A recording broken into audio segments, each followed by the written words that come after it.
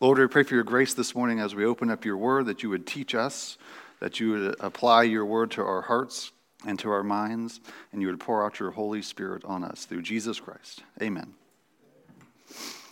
So, this is a better teaching. We're going to be in Acts chapter 20 today. If you want to open up, I very rarely do this where we go like line by line, but we're going to be in Acts chapter 20, verses 17 through the end.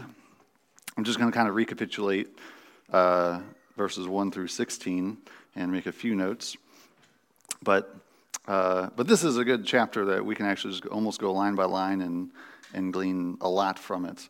And so this is actually a better teaching for the 9:30, since in my opinion the 9:30 is much more geared towards teaching and the 10:30 for preaching. And so there's a difference there in approach and how you communicate and what the goal is. So if you open up to Acts chapter 20, we'll get started. And so as we've been going through the book of Acts, we are looking at the pattern of the early church and how Jesus told them that I will build my church and the gates of hell will not prevail against it. And that how in Acts chapter 1, verse 8, that the disciples will receive power when the Holy Spirit has come upon them, and they will be Jesus' witnesses in Jerusalem and all Judea, Samaria, and to the ends of the earth. And so I usually I didn't give you guys an outline today, maybe, unless I had one like 3 weeks ago, but I didn't have one for this morning. But you could look at Exodus 18, 13 through 23, where Moses' father-in-law Jethro is commending and admonishing Moses to with all the people bringing their burdens to him, for him to get some of that burden lifted off his shoulders, and he appoints 70 elders who are going to be chiefs of thousands, hundreds, fifties, and tens. He says, if you do this, in Exodus 18:23, if you do this, God will direct you, you will be able to endure, and all this people will also go to their place in peace. And so we're looking at today as Paul was gathering the Ephesian elders, and I don't want to say he was having a pastor's conference, but you can, if it was a healthier context without persecution, you could say it was a pastor's conference. But Paul in these verses knew that he wouldn't see them again. He wanted to join.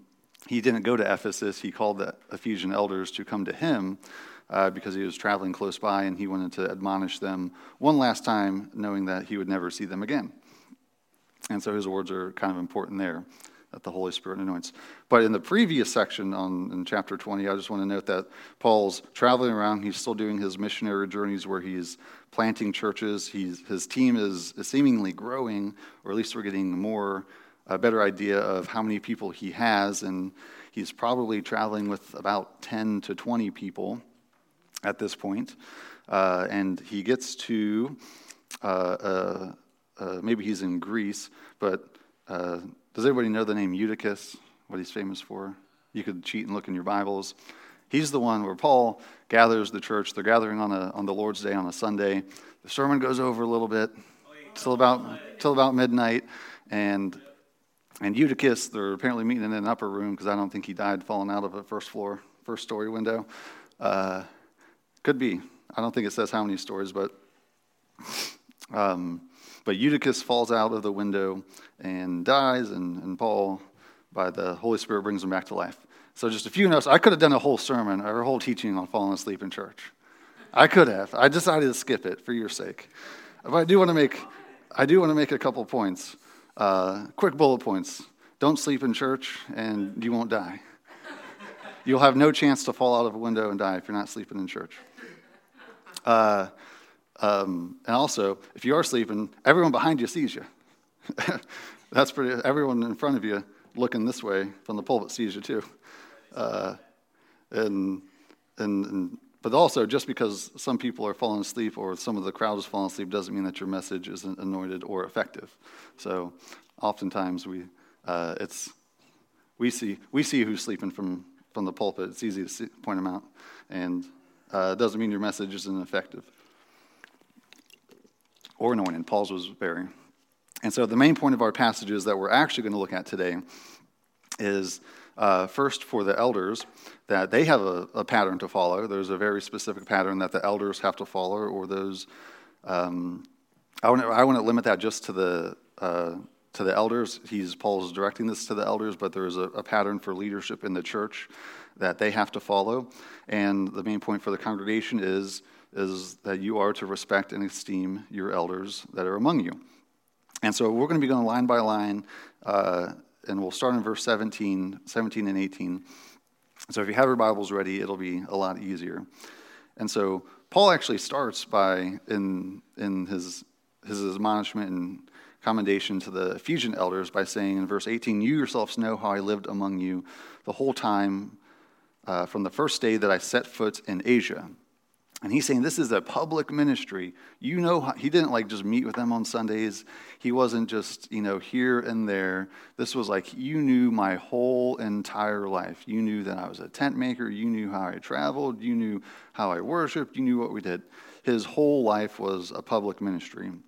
And so if you wanted to separate just briefly or practically in your minds in a church organization, in a body of Christ, we usually have a board of elders, or there's multiple elders, but there's usually someone and then that doesn't mean every elder is a public pastor or teaching from the pulpit or doing public teaching, but usually the minister or the pastors who are teaching from the pulpit is a little bit more public ministry.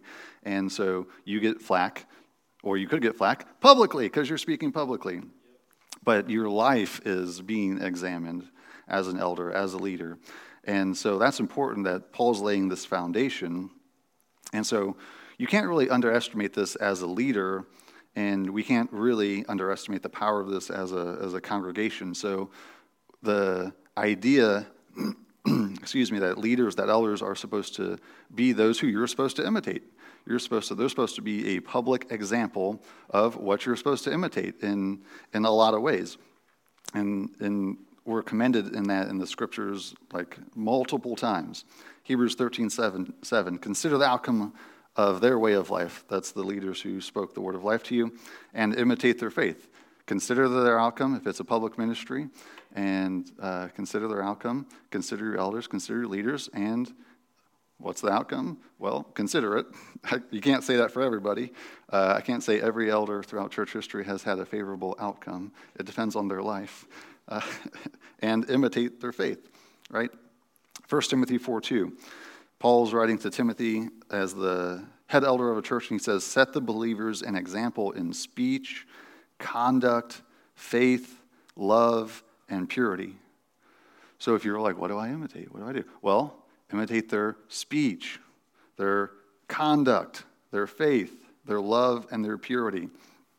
And again, in 1 Peter 5:3, Peter's commending the elders, the shepherds of the church, to be an example to the flock, following Christ as the chief shepherd. And one more, everybody should know 1 Corinthians 11:1. "Imitate me," Paul says, "as I imitate Christ." And so you should be keeping a close eye on the elders.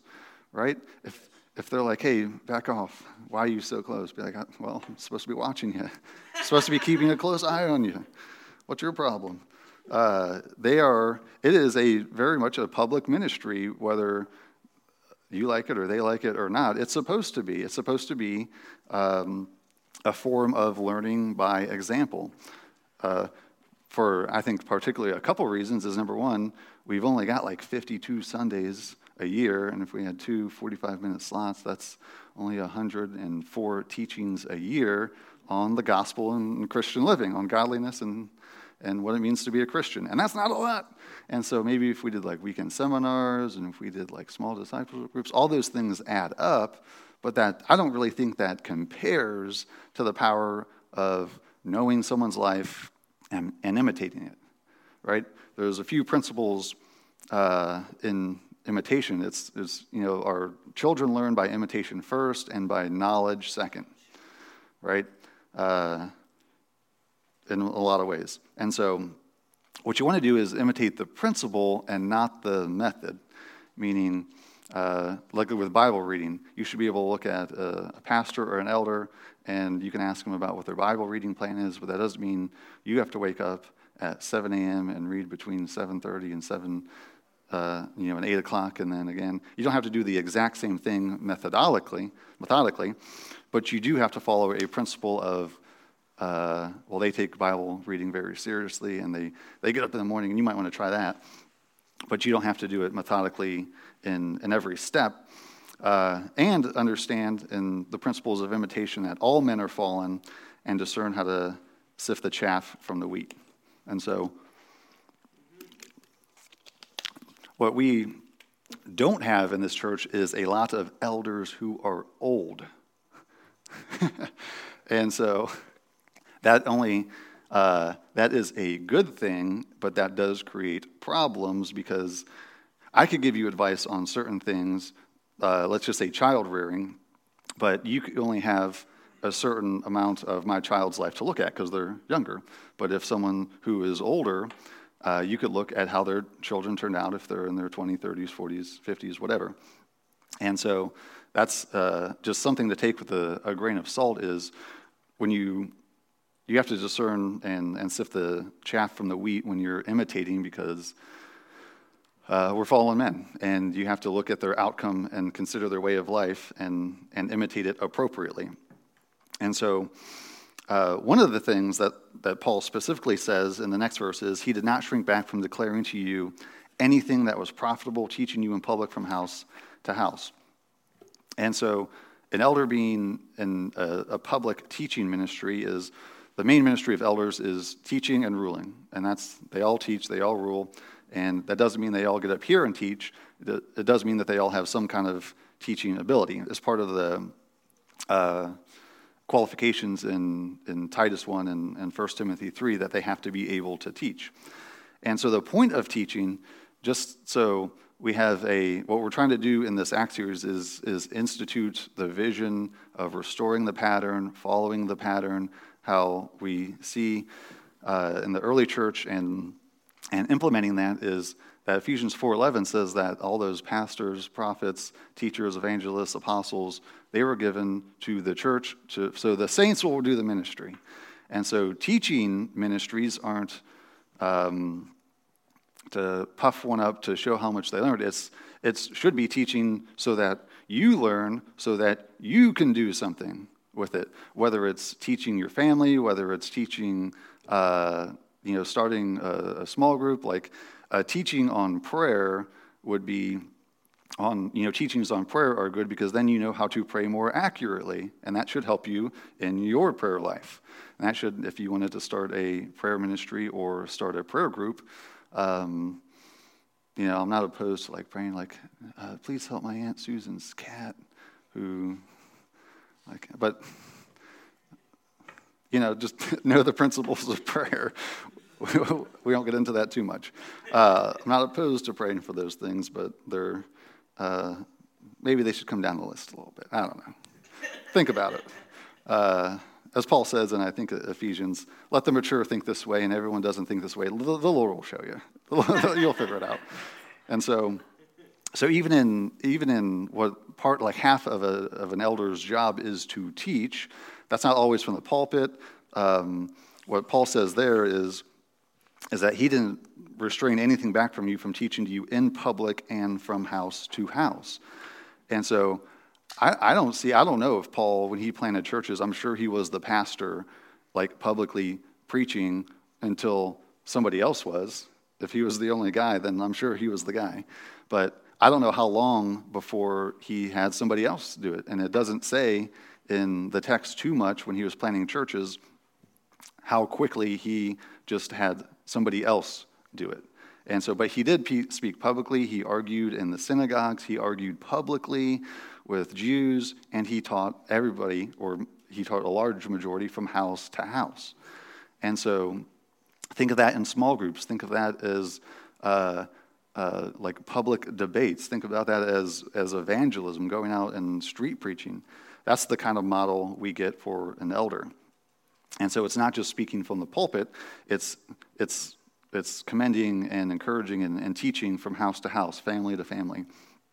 right? That means that he would have spent, as he's spending special time with the elders in this passage, he probably would have spent special time with the elders of the churches he was planning to get them ready, because he didn't know if he was going to get persecuted and kicked out.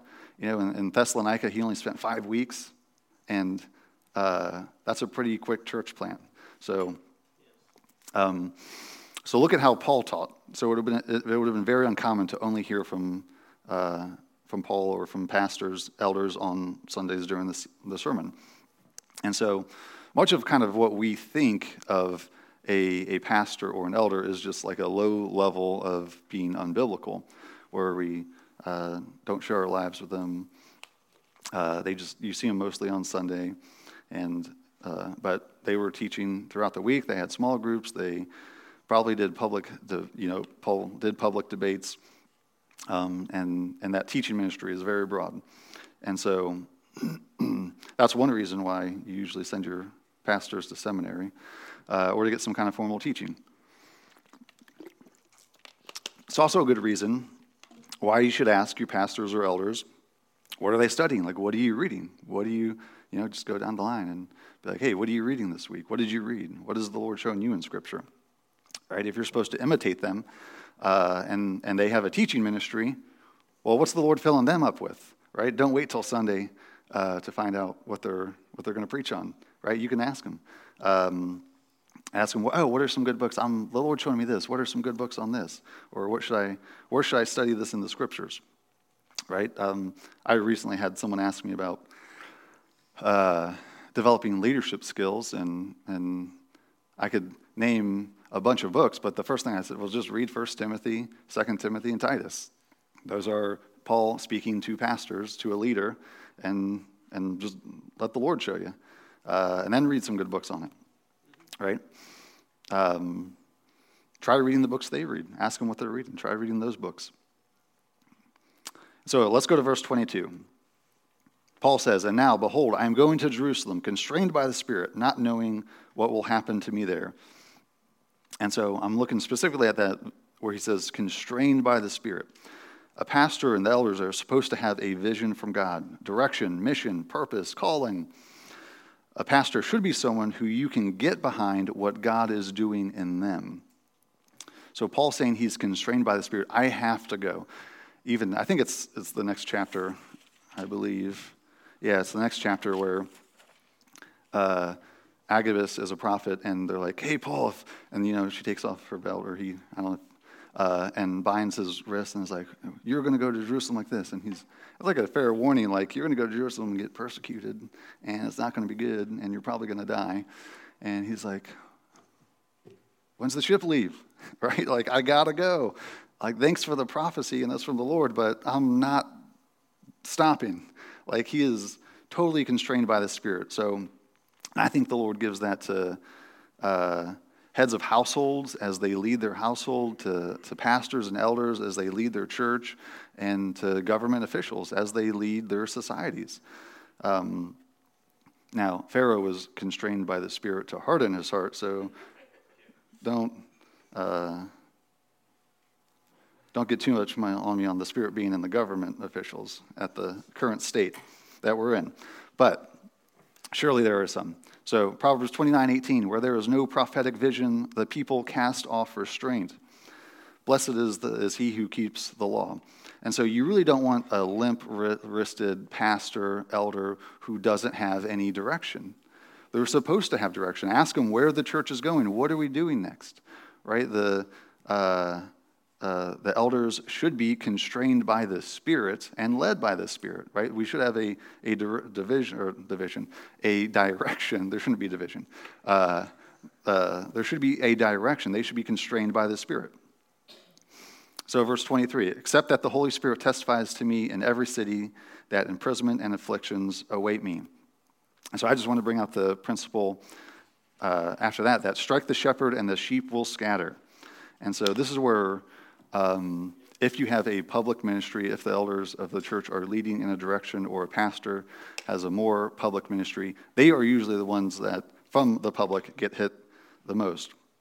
I don't know, I get an email, it's not Voice of the Martyrs, it's a separate email that gives a little summary of persecuted Christians, and the one just like stuck in my mind. And this was a couple years ago, where it was north of Hyderabad. So most of our people in India live in Bangalore, and then Hyderabad's about like 8 hours north by train, and then there was a few more hours north of that, and there was a pastor in India who was getting persecuted by the Hindus, and they just really wanted the pastor, I guess, and where they knew the principle of strike the shepherd and the sheep will scatter.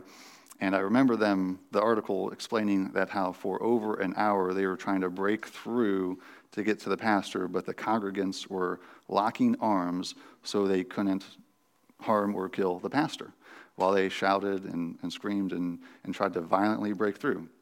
And the members of the church just like locked arms, and I'm sure they got hurt.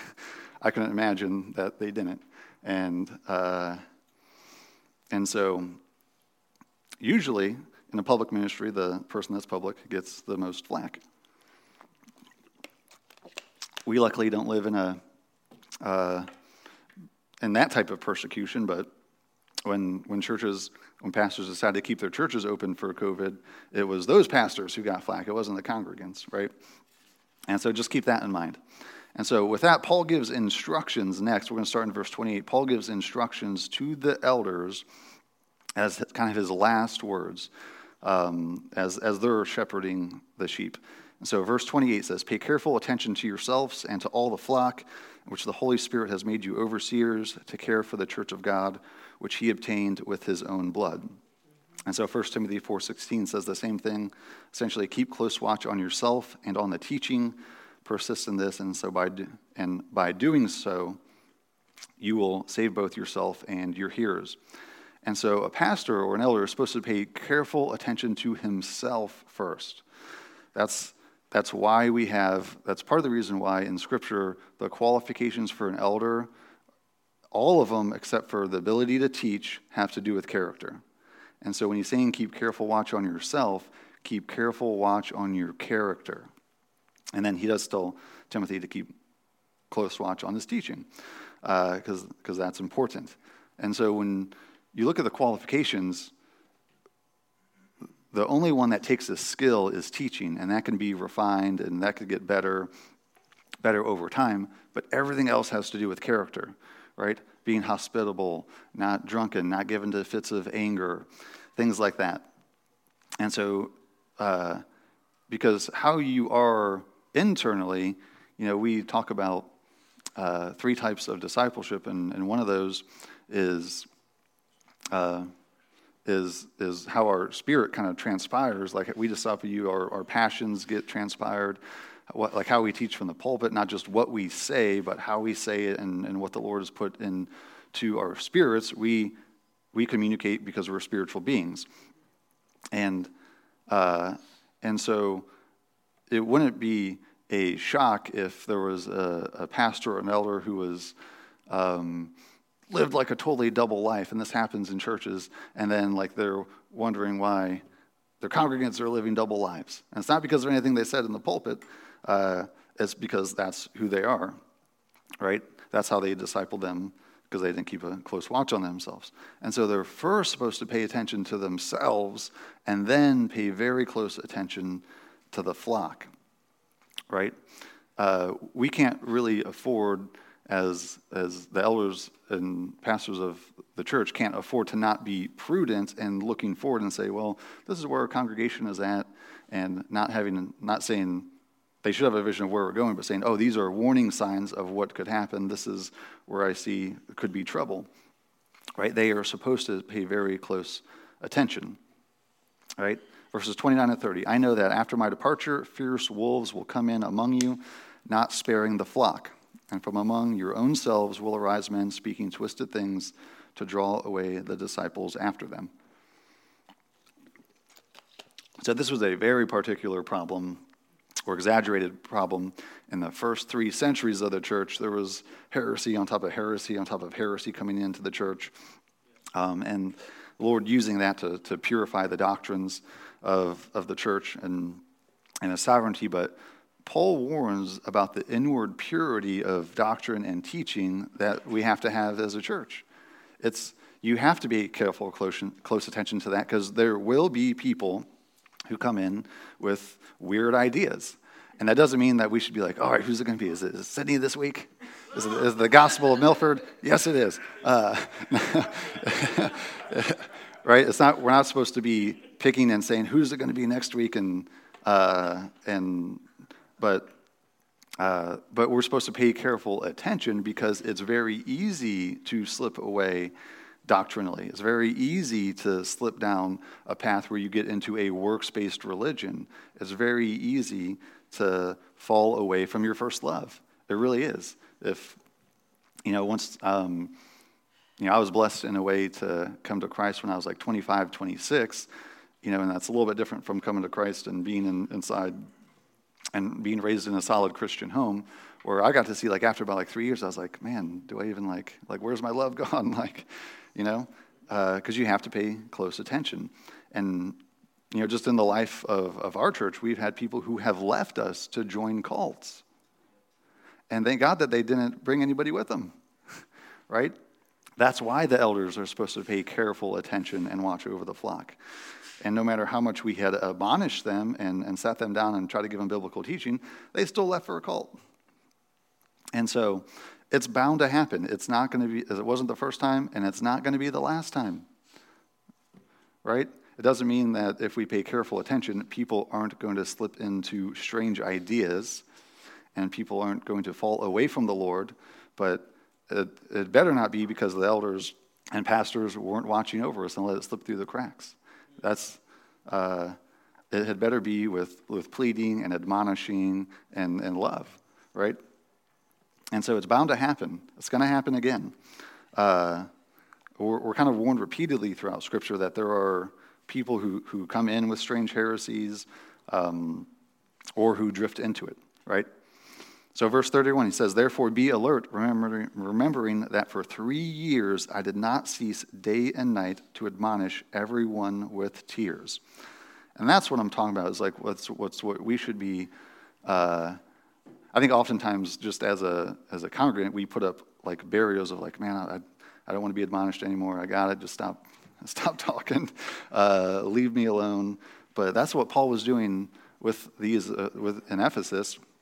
For 3 years, he was pleading with them night and day, to be careful, to watch out for this, and to admonish them in Christ. Right? Look at the love and compassion that Paul has for the flock. He wasn't domineering, but he was pleading with tears. Verse 32, and now I commend you to God and to the word of his grace, which is able to build you up and to give you the inheritance among all those who are sanctified. This is the heart of the pastorate or the elders, that all we're doing is bearing the word of God to you. We're just bringing it to you. We're not shouldn't be bringing too many new things. It's the word of his grace that is able to build you up. It's the word of God who will enable you to do that. That's why I stand firm that 9:30s are just teachings. 9:30s are good for teachings, and the 10:30 as a preaching is able to build you up. You take the preaching, you receive the grace of the Lord, we culminate in communion, we get a charge and a benediction to go in grace, and then we love each other, have a meal, and go out, right? Because it's the word of God. We've heard the word. We've heard what God could do. We've heard his promises. We've had a time of fellowshipping with Jesus Christ in his word. And so that's all an elder is doing. That's all, as heads of your household, as you teach your kids or you teach or you wash your wife in the word, you're just bringing the word to bear in their lives. You're just telling them what the scripture said, what God has already said, right? That's the heart of it. It's able to build you up because that's how the Lord moves. And so we don't need new humanistic ways. We need the scriptures. Right? I enjoy other Christian teachings. I listen to podcasts on various Christian topics, and I listen to audiobooks now, and I read books, and I take classes. But that doesn't compare to just sitting down, being with God in His Word. Right? Verse 33 to 35, Paul says, I coveted no one's silver or gold or apparel. You yourselves know that these hands ministered to my necessities and to those who were with me. In all things I have shown you that by working hard in this way, we must help the weak and remember the words of the Lord Jesus, how he himself said, it is more blessed to give than to receive. And so Paul here sets a principle, but where some churches follow where all their pastors are bivocational and they have full-time jobs and they pastor part-time per se. That's what Paul did. He didn't take any money from any of the churches, or at least this one. I'm sorry. He did. I think he received some money at some points, but for the most part, he worked and provided for himself. He was very independent. He was he didn't want a charge for people to say that he was just doing it about the money, that he was just, you'd kind of have to think that if someone said that's pretty silly because how much money would he have gotten? Probably not a lot. And he was getting persecuted everywhere he went. And so that's probably not worth the money. But he sets that where the principle was what the Lord said, it's better and more blessed to give than to receive. And so the elders are in a position where they are mostly, if you look at any leadership, really any leadership, we're talking about from the household to the church to any administration in a school or a business, they are usually giving more than they are receiving. And so Paul surely doesn't want any accusations against him on the money issues, but he's setting the precedent that I am for 3 years pouring myself into you to build you up. And he's constantly giving himself away, right? And he's setting that precedent for leaders of churches, for elders, for pastors to give themselves away, that they're mostly taking out of their own needs, right? And, it's, the elders have meetings, the leadership teams have meetings, they meet with people, they take time away from their families. There's a lot of it is a time thing. And so you find yourself in any type of leadership giving yourself away way more than you're usually receiving. And usually if you're receiving more back, it's because the people are so generous than it is that you have worked the system so well. And the last verse 36, and we had said these things, he knelt down and prayed with them all. And so as Paul is closing this meeting with the Ephesian elders, he just think about his humility and how he's just kneeling down and praying with them, asking God, we don't get this prayer, but asking the Lord for grace and probably blessing the Ephesian elders in this. And so in all these things, we get examples in Paul's leading by example of and teaching the elders of a church and being an elder. And so obviously what we said in 1 Peter is that Christ is the chief shepherd of the church. He is our prime example. The elders are setting their example after our Lord Jesus Christ. And so, but all these things, 1 Thessalonians 5:12-13 says, we ask you, brothers, to respect those who labor among you and are over you in the Lord and admonish you, to esteem them very highly in love because of their work. Be at peace amongst yourselves. And so for the congregants, we're supposed to esteem the elders highly, esteem their work and show them respect, even when they're not respectable, I believe, which is bound to happen. We're human. Or when you disagree. But this is the pattern that the Lord shows of how he's building communities that are going to stand the test of time, that are going to stand through persecution, that are going to stand through cultural shifts. As the Roman Empire is falling and the entire structure, the economy, the morality is falling, these communities that Paul's setting up and the other apostles are going to stand the test of time. And part of what he's saying is because of the leadership of the church and how they're leading and how the congregants are reacting and how they're staying unified through all that and how they're being taught and how they're leading, how they're following. And it's a whole system. And so we're supposed to pattern all of that. And so I encourage the elders to take this direction and lead well and teach well, and for the congregants to esteem them highly who work among you. Amen. We're going to take a minute real quick and pray for the Poons, and who is the other one, Leah? Okay. Yeah, let's pray for them, and then we'll be dismissed.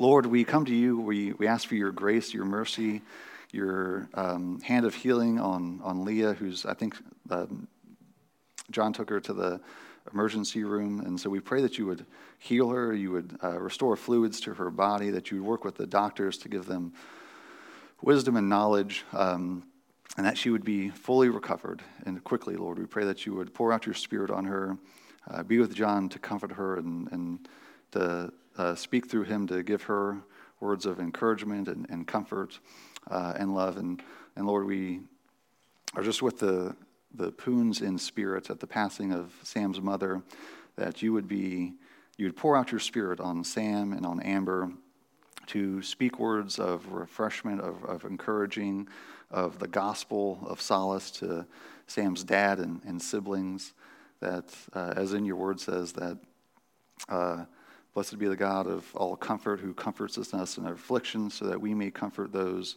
in any affliction. And we pray that you would use this, Lord, for your glory.